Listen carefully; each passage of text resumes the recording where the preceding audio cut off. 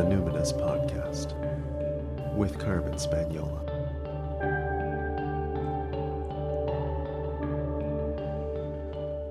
Hi there, and welcome to the Numinous Podcast, where we have interesting conversations with everyday folks about the mystery of life. I'm your host, Carmen Spaniola, joining you from the lands of the Lekwungen-speaking peoples. Those are the Songhees and Esquimalt First Nations, commonly known as Victoria, BC, Canada. Toy Smith is my guest today, and I don't know, forgive me, I don't know why it took me so long to invite her. She's been a friend and a colleague I've deeply admired for so long, and in so many contexts. I know Toy as a business and growth strategist, also as a writer and a teacher. I'm also a new member of her online community called Business for the People, for entrepreneurs, creatives, healers, and guides trying to do business differently. Toy also works with mothers who desire to return to themselves and Black women who want more joy and pleasure. She really lives the phrase, don't talk about it, be about it. I just delight in everything Toy does. I delight in her mind and her integrity, her social media presence, her voice, and I've wanted to have a conversation with her about capitalism for a long time. I hope you enjoy it, even a fraction as much as I did. So, Toy, what identities do you lead with? It's a great question. I would say first and foremost, probably mother is probably the heaviest identity. And it's heaviest in a bad way, but like the strongest one for me, being a mother of four. So mother, woman, Black woman. And I struggle with entrepreneur because for me, it feels like loaded. So I would say I'm a creative at heart, and someone who is curious. And so that curiosity fuels my creativity. Mm-hmm. And I turn that creativity into things that make me money. So that would be how I identify. Yeah. That's a fantastic explanation about entrepreneurship and being in business, being self-employed, because I'm sort of the opposite, where entrepreneurs come to me easily because that's the nicest way to say I'm unemployable and have just had to make my way in the world. But I've never felt that comfortable saying that I'm creative.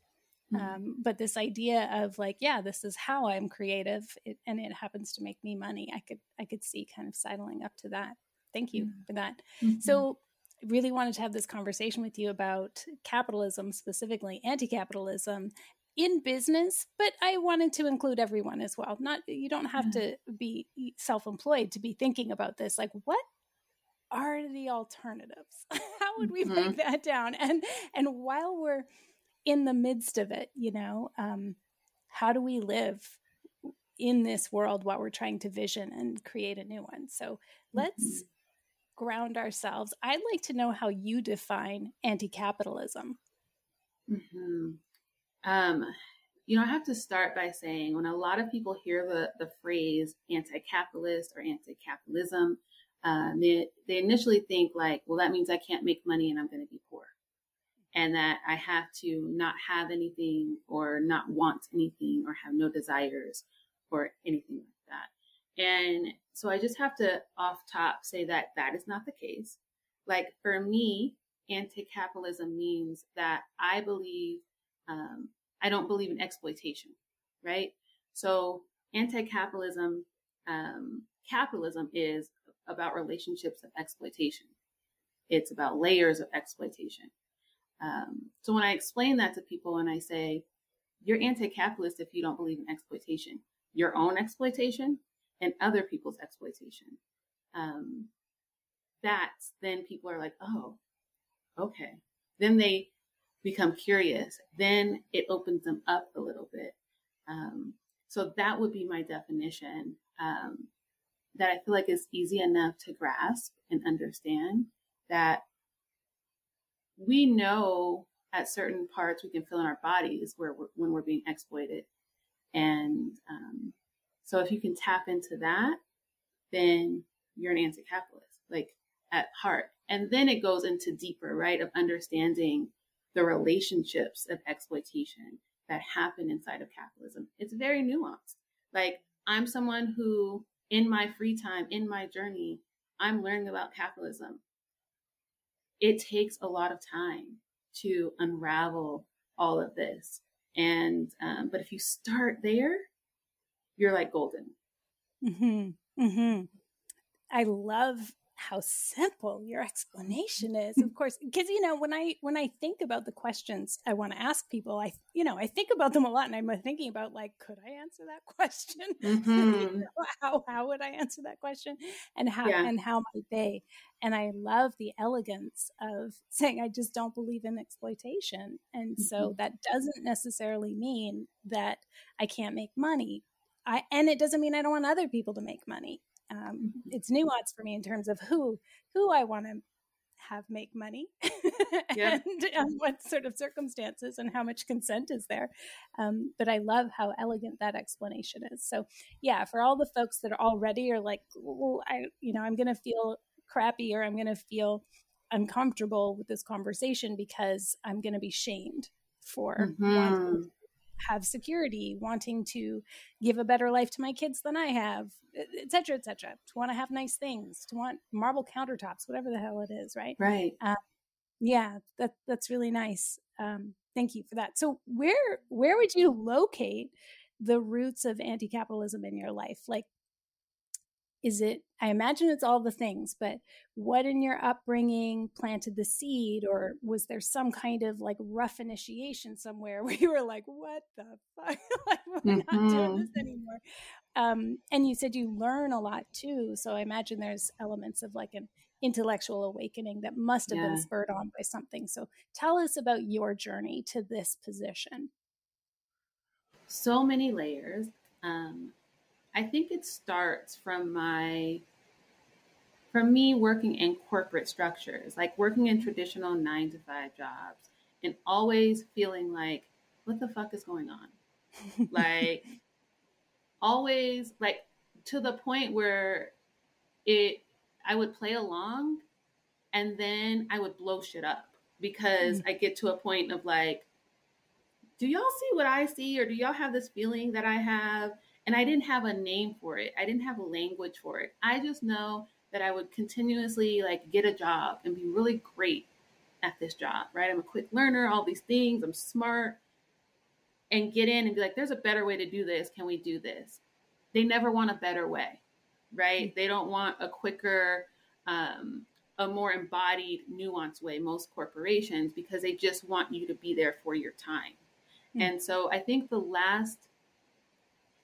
biggest initiation where it started was, I used to work for this company. I worked for them for about 5 years. And I started when they were just like a small company here in Denver. And I was like the 5th hire. And I started in one position, and they quickly saw how my skill set was pretty great. And so, I started doing more jobs, and I started doing other things. And I got hired in a position to run payroll and then see HR. And like, I was working payroll and HR. And I started to get behind the scenes of what people were getting paid. And I was like, why am I not getting paid the same as this person? Like, this is very, very interesting. And so it started there. And so then I stayed with this company and really started working in all these different departments. Well, they started to downsize, and they started laying people off. So my particular department, they laid a lot of people off, and they kept me and one other person and gave me all the duties from those other people who have been laid off. And they saw I could handle it, so they kept giving me more things.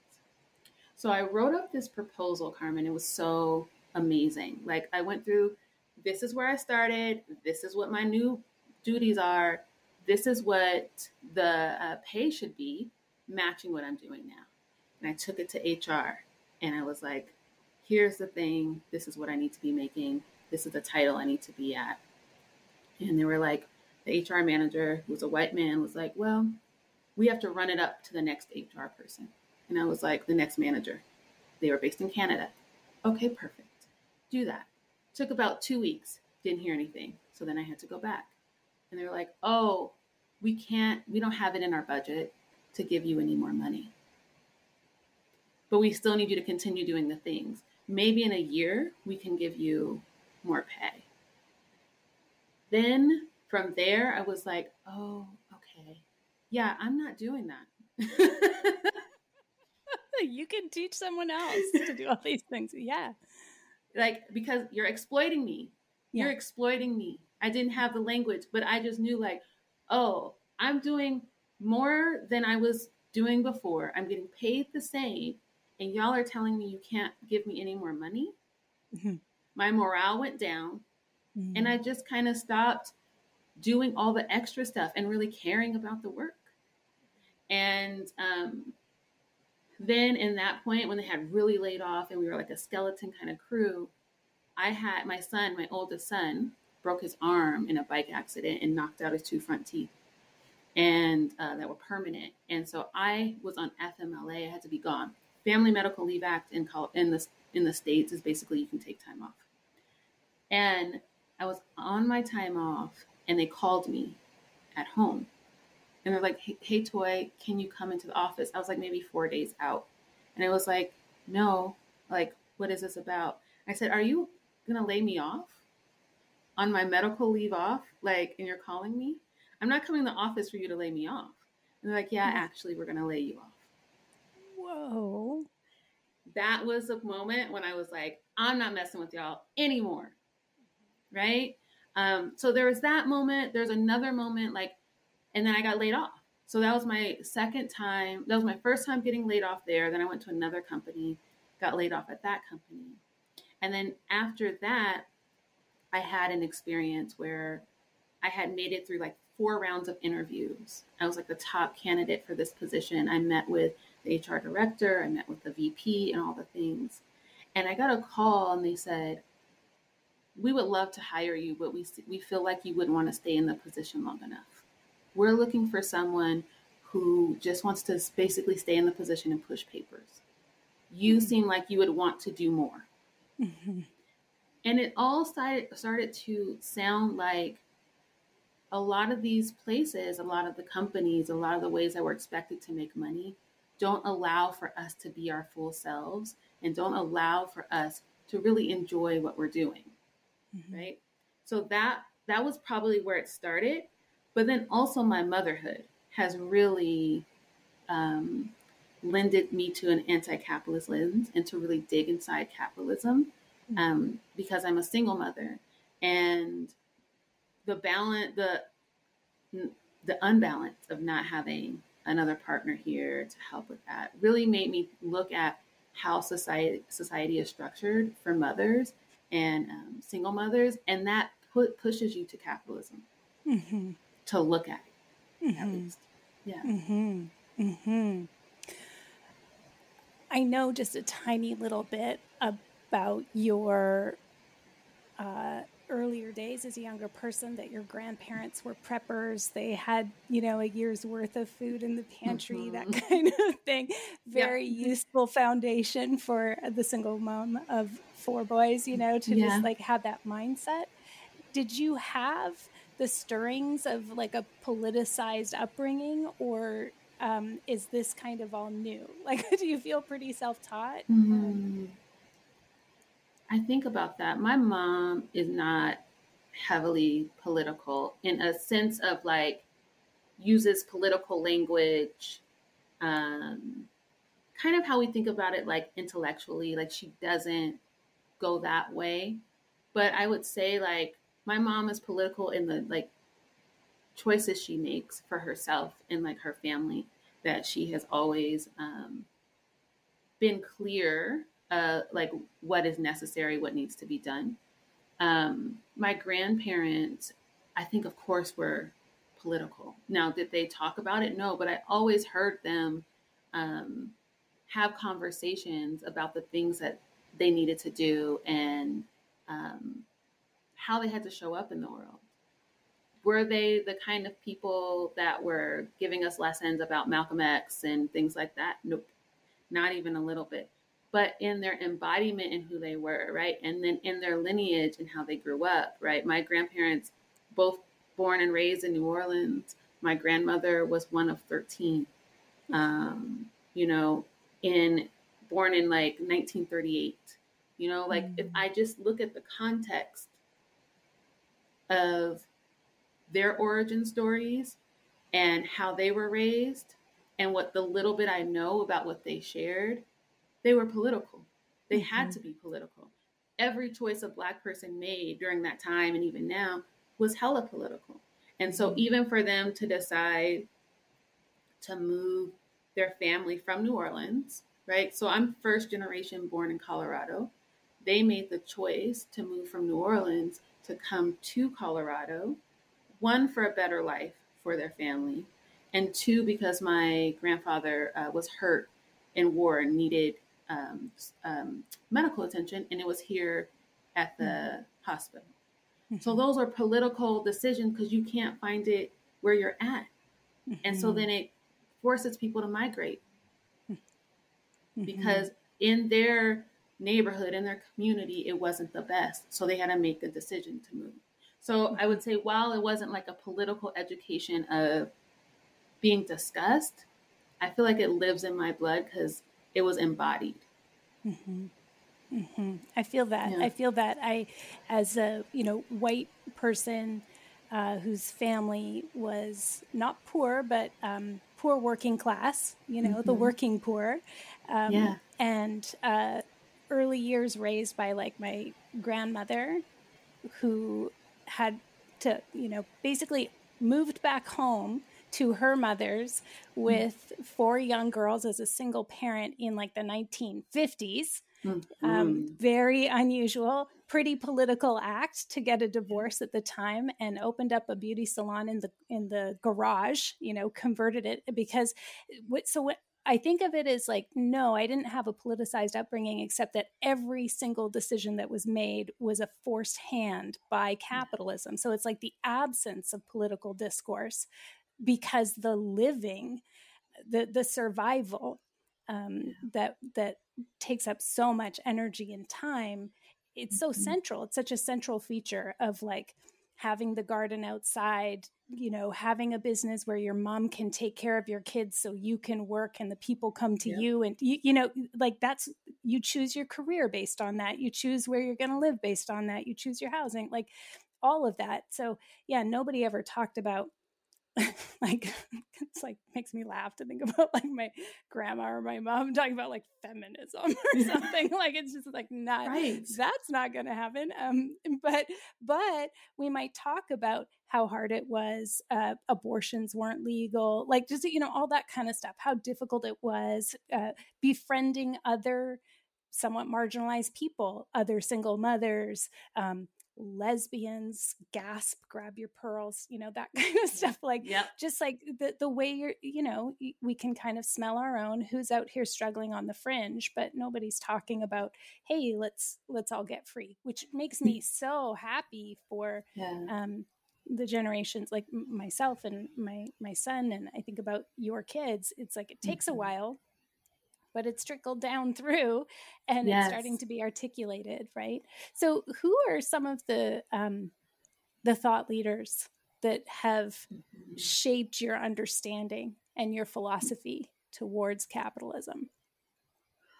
I was thinking about this question when I saw it, because I read so much about capitalism, right? Like every book, I'm like, let me just see if I enjoy it. What can I pull from this? So, but I would say, of course, Marx, but a big one would be Sylvia Federici. Like I've read every single book that Sylvia has written.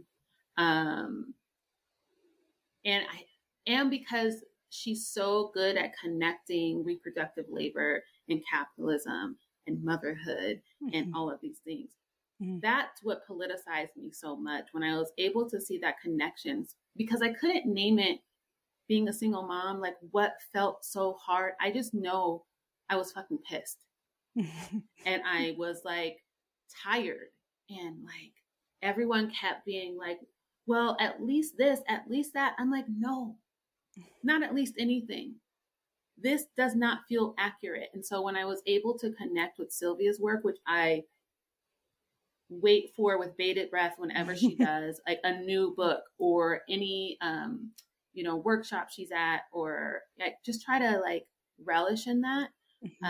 So when I'm talking about capitalism and thinking about it, I'm also thinking about like the work we're not talking about, like the work we're not seeing as part of capitalism. And I would also say Cedric Robinson, who talks about Black Marxism, because I feel like a lot of people, when they think about Marx, if you study capitalism, what Marx left out was, looking at not having a good eye about slavery or understanding how that supported and created what capitalism could be. And then the continued slavery that happens in the US even today, disability justice, like he didn't look at any of that stuff, ableism, reproductive labor. And that's what Sylvia Federici is able to pull me into. So I would say intellectually, those are the main people, but I read everything about capitalism.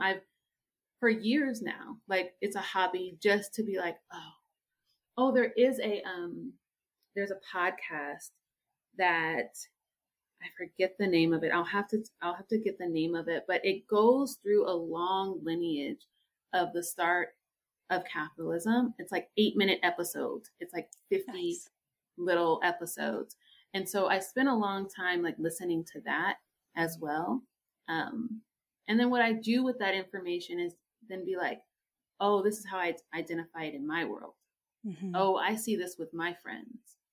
Okay, so this is where it's already embodied and where we're already pushing against it whenever I'm reading, because I don't want to just intellectualize it. I want to understand how it shows up in the daily world. Yeah. I want to throw in the Combahee River Collective here, and even the more recent kind of anthology, would you call it? Tribute almost publication called How We Get Free by Keeanga Yamada Taylor. Because recognizing it's like kind of funny to say it as a white person, but like recognizing that it's like, oh, Black feminist socialism is articulating my politics. Like this is like, okay, that's like, that is what I'm identifying with. I'm really resonating with that. That was like a weird and wonderful experience as, a 40-year-old coming across this and being like, how did I not know? And it's like, there's like so many layers of, and they really do address like, hey, white ladies, like over here. And, it was like sad to me that it took me until I was like 40 to have heard about it and read that. But now it's like, I want to like print that out and have it, give it away as pamphlets in little free library outside my house. That is actually a thing we're doing this year. Just so everybody knows. Yeah. Just like giving away pamphlets. So thank you for all of those. Okay. So let's go back to the money part. How do you understand the relationship between money and capitalism? Like, what's the difference between those two things? So I think I shared this, when people hear anti-capitalism, they're like, oh, that means I can't make money, so I can't be anti-capitalist because I care about money. And it's not that we care about money, because money is actually a construct. We care about being well. We care about being able to take care of ourselves. We care about being able to take care of our beloveds. We care about being able to be warm and sheltered and all of these things, right? So it's not the love of money, it's the love of wanting to be well. So when I think about money and I think about capitalism, to me, they're two separate things, because if capitalism is about exploitation, right? Money is a tool that capitalism uses to create dependence so that people understand, like, so that you don't have land, so they dispossess people. It creates this level of dependence. You have to depend on your labor only to be well. So I think money is a tool. And so it's hard for me when people are like, capitalism or money, or like, what is the connection? To me, it's really separate, because you have to understand the exploitation that is happening inside of capitalism first, and the level of dependence that has to happen, right? So I have to depend on my labor to then not be poor or live in poverty, and in order to make the money. So money inside of capitalism is weaponized. Can I ask you kind of, maybe this is like a somatic question about it? Yeah. It's like such a personal question in a way. Yeah. How do you discern Yeah. how much money is so much that there is probably exploitation involved that is like beyond the realm of acceptable? So in other words, how much is too much? Like, this is a big question that I have, is like, at what point does the amount of wealth that somebody that one of my beloveds is acquiring is actually becoming problematic for me? Because it's like, how is this happening? How is it? Like, I don't know. And I don't want to be a scrutineer. I don't want to, but I question it, not just for others, certainly for myself. This goes right down to pricing in entrepreneurship and like, how much do we want to make and that sort of thing. So what are your thoughts on how we discern where the exploitation line is? Yeah. So we're talking about enough, right? Like, how do you know when enough is? When we've been socialized and conditioned to believe that everything is infinite, right? We have infinite resources. You can grow. Like, you can exploit people to make the money. Like, there is never enough, right? So like, first, I think you have to unpack and really sit with the conditioning that you've had personally, right? Like, what is true? What feels like yours? What isn't yours? And like, how have you been tricked or been put under a spell to believe you have to live a certain kind of way? Because part of the indoctrination of capitalism is through marketing, consumption, and advertisement, right? So our wants become our needs. So we think that our wants are our needs. And so we're like, I need that, when it's a want that we've been socialized to think of as a need, that we've been marketed to, because marketing is an engine of capitalism. So I think there's not really a beautiful formula or answer that I can give. I can say that people have to really sit with, is it a want or is it a need? And understanding that there is a difference, and we've been socialized to conflate the two. And that, of course, based on your identities and your location and your class status and your privileges and all those things, enough is going to look different for everyone else. It's a real unpacking that has to happen. I totally agree. That is like the fundamental question is, do you know what enough feels like? Do you know how to be sated? Are you able to rest in a state of well-being? And that isn't just with money. That's with another person in your attachment. That's with, the dessert that I'm eating. That's with, this like time off, this vacation I had, or whatever it is. It's like, can you linger in states of well-being and have them actually land within you? Or does getting something actually trigger your desire for more, just in case, just for whatever reason? Do you know what I mean? It's like that. That's why I think I frame that as like a somatic question. It's like, can you feel enoughness and have that be cool? Yeah. And that is very hard when, we're getting into like complex layers, but at the same time, I think it really does come down to that, is you feel it. Yeah. Like you said earlier, you didn't have the language for something, but you were like, fuck this bullshit. And morale goes down or what have you. It's like, the feeling. but capitalism is trying to interrupt that intelligence within us and try to like cut off our access to knowing what enough feels like, even enough rest, even enough whatever. Like we're so conditioned to push through our distress signals that we don't know what our preferences are. We don't know how much enough is. We don't know when we're tired until we're broken or until we're burnt out or until there are no options, etc. So that's it. That's a great philosophy, I think. And I think there's so many layers. We could have a whole conversation around this because we're really taught to keep up with the Joneses and have upward mobility, right? It's all about class ascension. If you're working class, if you're this, if you're that, like we're all kind of taught that like this is a state you don't want to be in, and you can always grow, you can always make more money. And so I'm not saying people need to live in a deficit, because there are so many people who that's been their existence for so long. Like the most marginalized of us have been living at a deficit and have not been living well, right? So I think, especially for white people, it's important to look at, and I hate the word privilege now because I feel like it's so watered down, but it's beyond like privilege. It's like, look at your lineage and look at your wellness, right?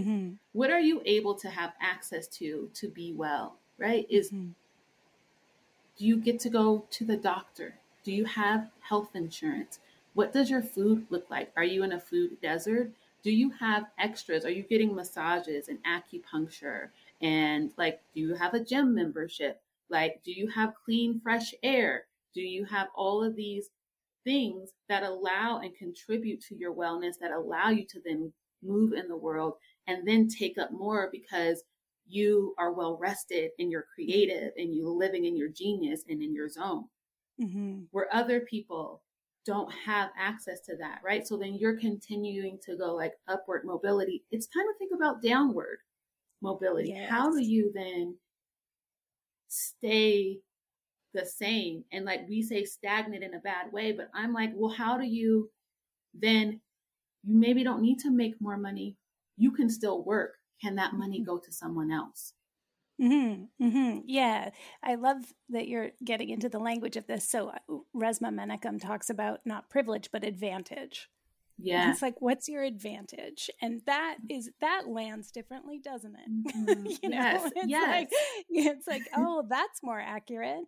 And that idea of stagnancy, to me, that's sustainability. Like within the kind of ecological movement, the environmental movement of the past number of decades, whenever they've talked about sustainability, I've sort of scoffed inside. It's like, none of this is sustainable. We could put every single thing we have into renewable energy. We will not be able to keep up with the lack of an ability to sense being sated, like we just won't.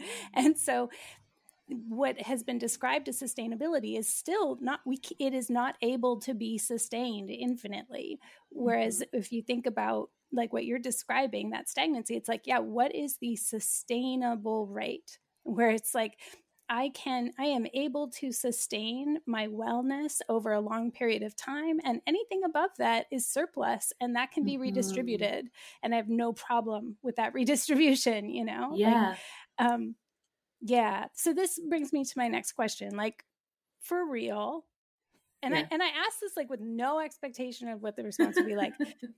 Do you actually really think it's possible for white people to truly be anti-capitalist, just considering how conditioned and ingrained dominance, individualism, all of the different forms of supremacy have been in us for so many centuries? I don't want to make people feel bummed out, but I'm just like, if we could just talk, if we can work within the bounds of reality, that I think is helpful. So what do you think realistically?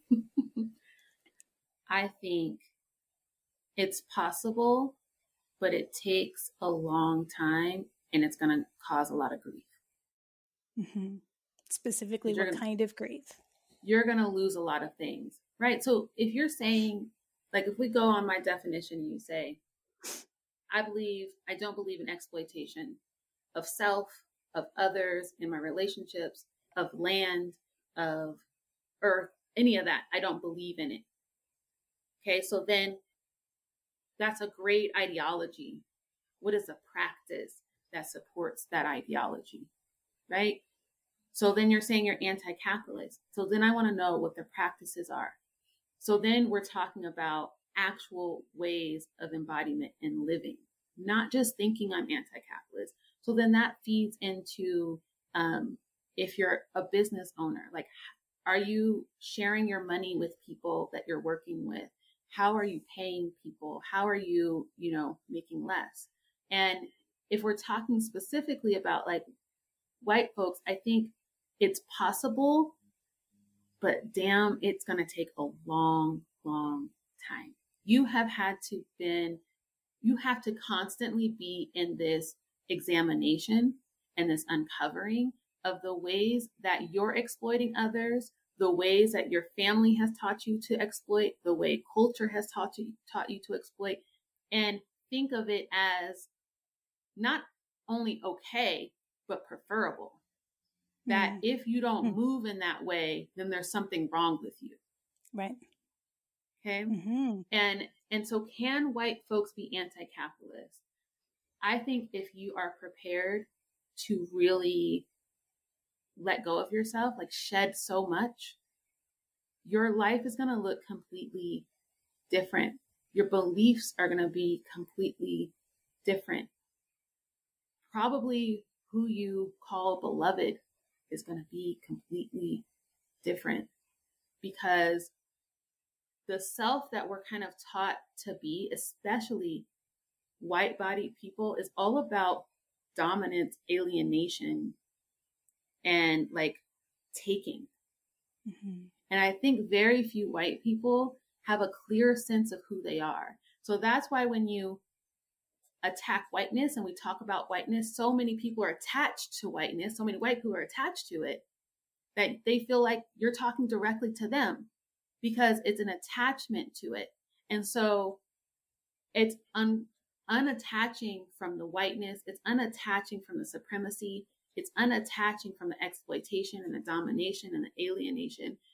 And it's getting back connected to the land and what's true and all of these things. And so it takes time. So I don't know if I really believe if someone tells me they're anti-capitalist, if they're like, just started their journey. Like, I feel like it's like, I'm working towards being anti-capitalist. Mm-hmm. Or I have an anti-capitalist ideology that I'm forming, that I'm trying to understand how to work in my life. Because to just label yourself that, when you probably still have these layers of like advantage and these layers of exploitation that you haven't looked at, it's hard for me to like believe it.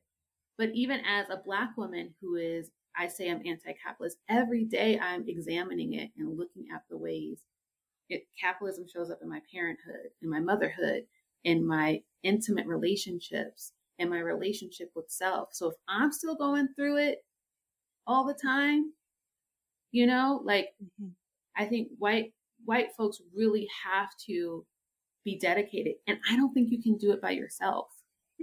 Absolutely not. Oh my God. Oh my God.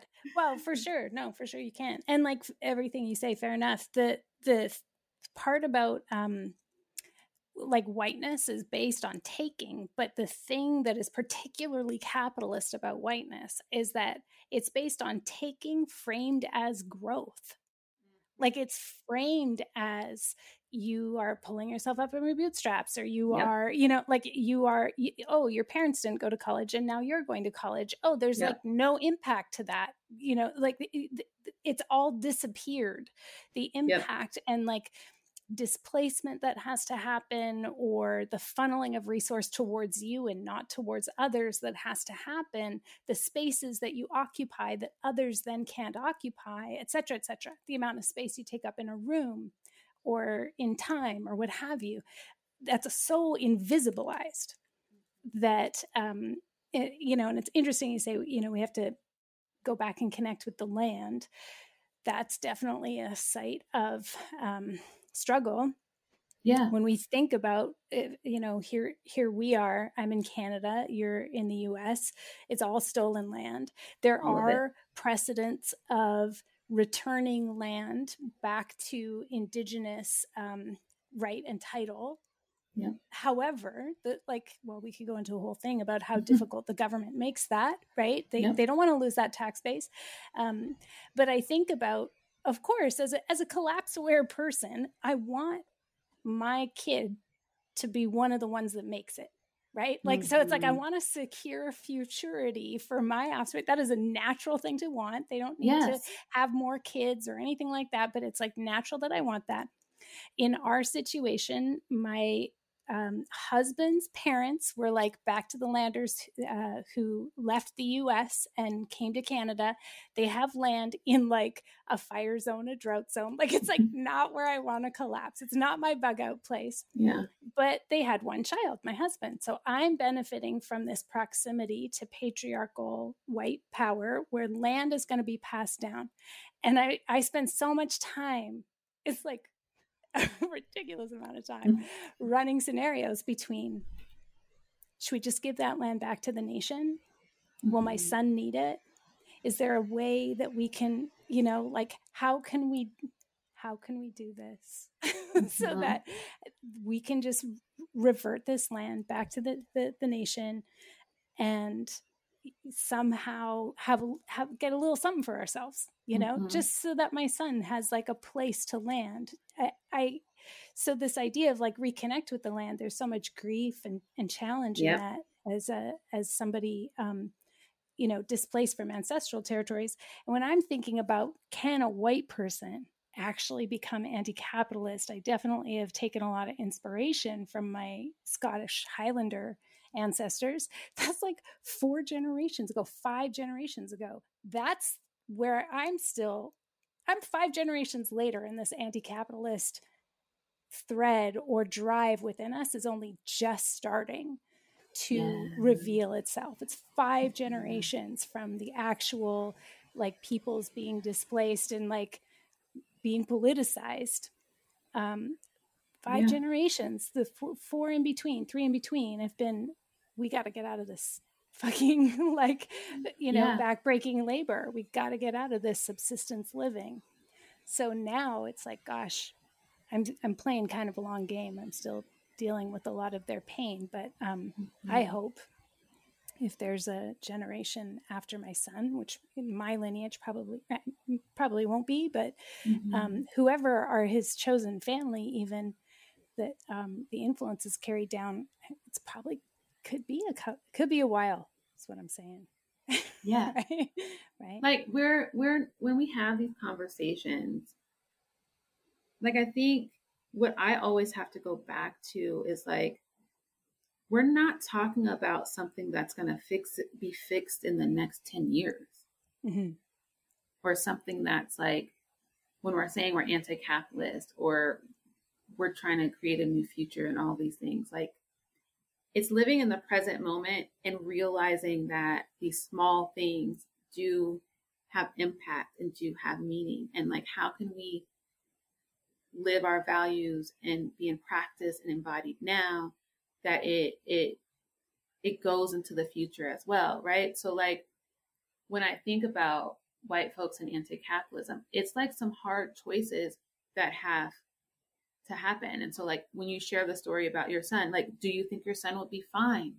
Like, ultimately he didn't have the land, right? So like, because whiteness is so powerful in how we hold it and how it's been structured in our world, he'll probably still be okay, right? Versus if someone else, like my son, didn't have access to certain resources, would he have the same kind of trajectory as your son? Historically and statistically, we would say no. So then what is a choice that would need to be made now for you? And this isn't easy choices, right? This is a thing of like, sometimes I struggle on social media because we talk about these things so binary that like really make this choice, like makes it really easy. And some of it's really easy where it's like, make the decision and do it. But also there's a lot of gray and there's a lot of nuance. So I give grace to that. But I also wonder, like, who's going to really do the hard things? Who are the white folks that are really going to do the hard things? And sometimes I struggle, like in my spaces when like white folks want to like learn from me and do certain things. It's almost as if they want to learn so they can still continue to make more and take more and have more right. access. How to do it feeling better about themselves. And how to do it to feel better. It doesn't come like, okay, great. Now I know I need to have downward mobility. Now I know I need to not be a landlord. Now I know I need to not. It almost is like, okay, great. I feel good about what I'm doing. It feels, but I almost feel like white folks have to do more. There's a level of uncomfortableness that has to happen.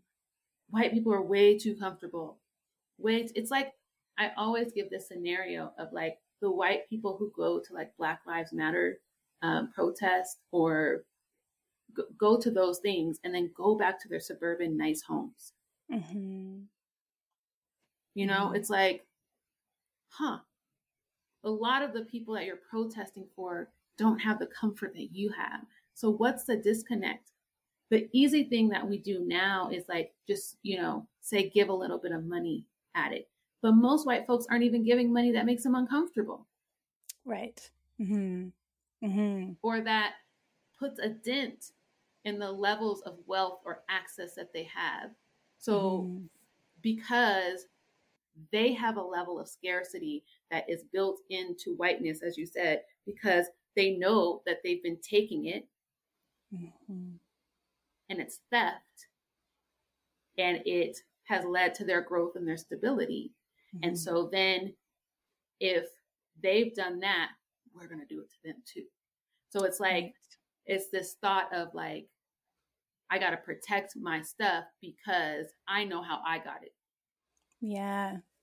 Oh, toy, it's so uncomfortable. I'm like, I let go a long time ago of like wanting to be a landlord, but the even just upward mobility in terms of like the feelings, you know, the emotions of like, I don't know, going to university, or like I never graduated college or university. And so it's like, oh, I always have this kind of imposter complex or whatever. Less so now, obviously. I shouldn't say obviously, less so as an older person. But then like actually not squirreling away a whole bunch of money for my son to go to college, university, and kind of just being like, I don't know, that maybe is kind of a racket. And also like, if I squirrel all that money away, I can't redistribute it. I can't, then I don't have the money that I want to be able to give to whatever Ravens Trust to fight for Aboriginal rights and title in court or whatever, you know, like I can't do my tithing in as generous a way. Like so it's like, okay, I'm feeling a little better about like, okay, right, feeling uncomfortable and giving enough that it actually makes you a little concerned. Like, you know, like it feels like, I'm giving something up. It's like, okay, so these are some very concrete examples. Thank you. They are uncomfortable and it's useful. What are some of the ways that you're unhooking from capitalism in your business as an entrepreneur? Like, and I like ideas, right? Like tell us what you're doing. Cause you know, like you said, there's like throw money at it. There's, I'm using the word tithing. I don't know what another word might be that's more secular, but just like, here's an automatic amount that goes for my work to go back to, you know, pay reparations to Indigenous folks, or goes to whatever cause. What else is there that you're doing? So I would say one of the biggest things is I don't believe in hustle or grind culture. So I have a lot of white space in my calendar. I'm pretty clear on what my numbers are in terms of like how much money I need to make.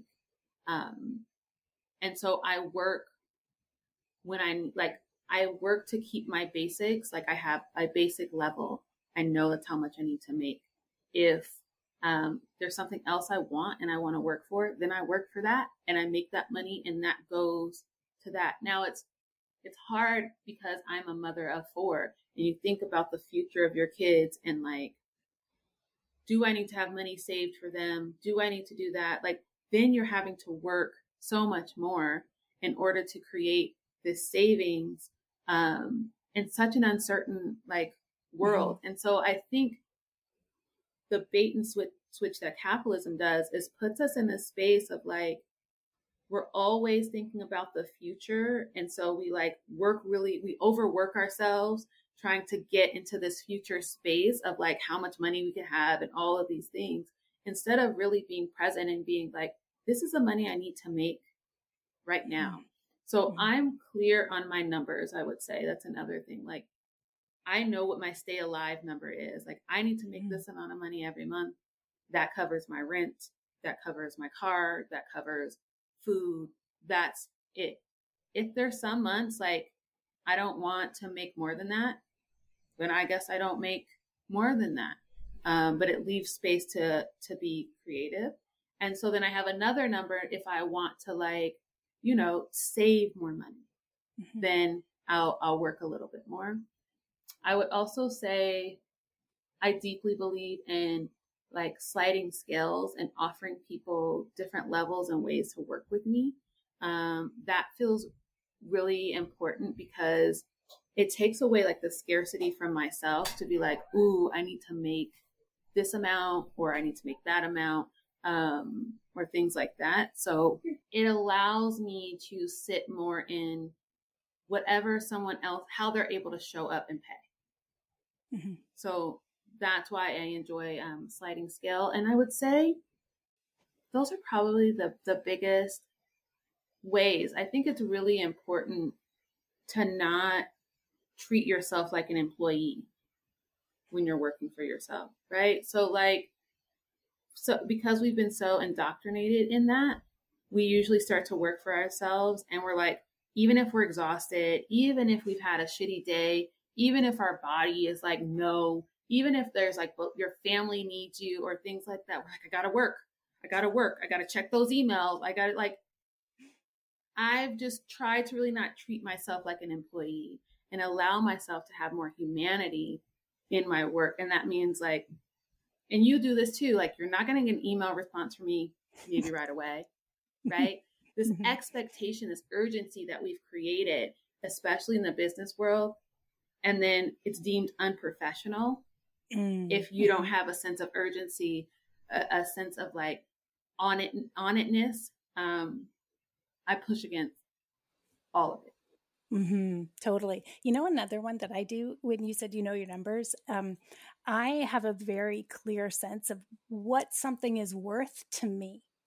So people always say to me, especially my husband, it's so funny because he's like such a socialist when it comes to like what he wants to spend on things, and then feels kind of like a capitalist with what he wants to like save and like hoard, you know, it's so funny.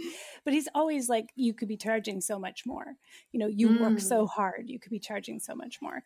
And I'm like, you know what? It is so priceless to me to not have to do like admin, for instance. So like I used to charge for all of my products separately and have workshops that would have different, you know, and like, yes, you have a launch, you make a bunch of money, you execute, but there's so many emails and so much like, I need you to answer this question that's already in your FAQ, but and now I'm in your DMs on Instagram and like, oh, I can't remember how to get into the program. So instead I'm like, I have this one network. It's like, I'm going to put everything in it. So if you were to actually add up everything you're getting for it, like it's dirt cheap. You're getting it like a penny on the dollar for what I have made, right? But not having to answer those fucking emails is so priceless to me. Yes. That I'm like, look, I'm going to make this so accessible. Do not email me. Like that, and like do not just do not, and like it is gonna be, that makes me so joyful because it it just opens up my time. When I hear people be like, oh yeah, I get on my email in the morning and like, hopefully I get around to writing or tasking by noon, my gag reflex goes. It's like, I already feel like I'm languishing in despair. Just my mirror neurons are responding to what you're telling me. I can't do it. So knowing, like, having a really clear sense of like, no, this is like worth so much to me. It's the same with like social media. I could do my own scheduling of social media, but I hate that kind of administration. So finding a wonderful person who like, this is their jam and they like researching hashtags. It's like, oh my God, yes, here's my money. I will pay a retainer, do that thing. That is so valuable to me. And so it's very much a personal sense of like what I'm willing to work for, what I'm not willing to work for. I'm not willing to hustle for money in my account, but I'm totally willing to like spend a bunch of time creating like a whole system that will enable me to not look at emails. Oh my God. Yeah. I'm just like so happy to do that. And that's going to be a fabulous exchange. And I know what I need to live, and anything beyond that is gravy. That's great. But the most important thing is that, like you said, it's giving me white space in my calendar, and I don't have to do that. Some people love customer service and they're awesome at it. I'm a nice person who becomes like a gremlin with customer service. And I have to do so much self-regulation and somatics to like not, I do that thing where I get on email and it's like bang, bang, bang, bang. And then I have to go back and be like, hi, thank you for your note. Like I have to like go back and like take out and like soften and actually put in a greeting and a, anyway. Yeah. Well, oh gosh, this is so great. I've wanted to have this conversation with you for a long time, Toy. I learned so much from you. I've loved your products and programs you've put out about anti-capitalist business. I'm curious how you're going to answer this question. So the last question on the podcast is always, how do you cope with grief and rage? I'll start by saying I feel like I have a lot of both all the time. And I feel like I have a lot of rage. I had someone on an Instagram post the other day say like, I feel like you complain a lot. I'm unfollowing you. And I was like, that's interesting, because I think you have to have a level of privilege and advantage to see truth telling as complaining. Yeah. Right. Mm-hmm. And so I always joke like I'm super fun at parties because I always want to talk about how fucked up things are. So am I a glass half full person or half empty? You got to catch me on the day. I don't know. I know that so many people are suffering. So it is very hard for me to live in a space of joy all the time. I can drive to Starbucks right now, and there are so many unhoused people that are just around my neighborhood and around my community that weren't there 5 years ago. Yeah. So I have my eyes open to see that we're not well, and we should be angry, and we should have righteous anger, and we should be rageful, because when we are very complacent and we think that everything's okay, nothing changes. Things don't change because people were joyful and happy. They change because we haven't been treated well, and our anger and our rage have led us to enact and work on that change. So how do I handle it? I think I funnel it in my writing. I think I funnel it in my curiosity around how we got here, right? Like learning about the history of everything, and then thinking about and sitting in curiosity and conversations with people around what's possible and what's actually happening now, right? Like, yes, there's so much despair and grief that I'm talking about and rage, but also there's still beautiful work that is going on now. And people are going against the structures now and living in beautiful ways. And it's like, how are they doing that? And how do I pull that a little bit each day? And I have a lot of grief as well, a lot of grief around motherhood and how mothers are treated and how we're held and the children are held and things like that. And again, I put pen to paper and I share that grief. I get it out of my body so that maybe some other people connect with it. And I think that's been the glory over the last few years of me being able to just not feel ashamed of my situation as capitalism would like, because it's not tied up with a bow, but being really truthful around what my motherhood looks like, what my values are, and then hopefully that giving some release to other people. Mm-hmm. Yeah. It for sure does. Let me just reflect that back right away. It sure does. You. And whoever said this is complaining, I'm like, oh my God, this is like elixir. It's nectar for me to be on your socials, and Thank you. Whatever it is that you're expressing always gives me a sense of inner coherence, which is very settling. So thank you. Thank you, Toy. You're such a gift. Thanks for being on the show. Thank you for having me, Carmen. Toy has so much to offer entrepreneurs and mothers about liberation. I really recommend you start by following her on social platforms to get a sense of her perspective, and check out her offerings at toymarie.com. There's excellent articles and some videos. Toy is just a brilliant synthesizer of knowledge. So I'm going to add links to some of the resources she mentioned in this episode in the show notes. Also, check out her website, businessforthepeople.com, and get on the wait list for the next time applications open to join that wonderful community.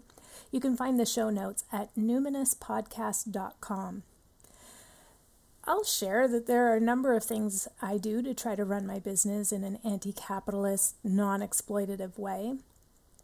I guess starting with the basic acknowledgement of stolen land that I live and work on. So Raven Trust is the place where I give a percentage of my income every month if you're interested in helping to support legal challenges to fight for Aboriginal rights and title in British Columbia. They always have several cases going on supporting different nations in this province. I sort of see these payments like voluntary taxes. If I'm teaching and I reference my friend and elder Norman Ratasket of the Secwepemc Nation, I'll make additional payments to Raven in his name as well. And then reciprocityconnects.ca is where I've pledged to make payments to the local nations whose territories I live upon. Reciprocity Connects is the action step that comes after a territorial acknowledgement. Again, you could see it as taxes, or even better, I think of it as like if you wanted to travel to a foreign country, you would need to pay for a passport. And if you wanted to stay there for any length of time, you'd have to pay extra for a visa, right? Like it costs money to travel. And this is kind of like that. Like here, I am in another nation. They have a whole different language. They have a whole different... I'm in another nation where I live. So it only makes sense that they should be able to kind of keep track of me and charge me a nominal payment for use and administration of me being here. If I wanted to go camping in a national park, I would have to pay a campground fee, right? So this is not a novel concept, and Reciprocity Connects is new, but I highly recommend it. Like I said, you can find links to these things in the show notes on numinouspodcast.com. And then, there are a lot of smaller, more interpersonal ways that I make my work accessible and more equitable while still having enough for myself. But the one that I'm most proud of and that I want to talk about is the Numinous Network. So that's where I bundled all of my group offerings into one monthly payment with a sliding scale. So in the past, if you wanted to take all these programs, that would have added up to about $3,000. But instead, now they're all available to you for $45 to $75 a month. So in other words, it would take you 77 months or over 6 years of membership before you'd be overcharged. I've tried to price it so that if you just access this network once or maybe twice a month, you're already getting a level of value and care that's unprecedented, certainly amongst these types of subscription programs. It's anyway, here, I'm going to read a comment that really lovely human named Eleni left on one of my posts on Instagram about the network. Eleni says, the quality and quantity of what's being offered in this space is priceless. Having already engaged and benefited tremendously from your past work and offerings, I thought I knew what I'd be getting, but my expectations have been far surpassed. So, I mean, there are other people saying other things, but I feel like she really got to the heart of what I'm going for. That really thrills me. So, and there's no minimum time commitment. You could join for like a month and binge all my courses if you want. I don't care if you've got a month where you're like, I'm going to watch everything Carmen's done on attachment or all of her, Numinous School archive videos. That's fine. All I ask actually is that, and so here's where the exploitation piece comes in, right? And the enoughness. So all I ask is that you make sure you abide by the basic agreement to join the network, which is that you use your real name and post a selfie. Like, that's like what makes me feel like we're in a real relationship. It makes me feel more human.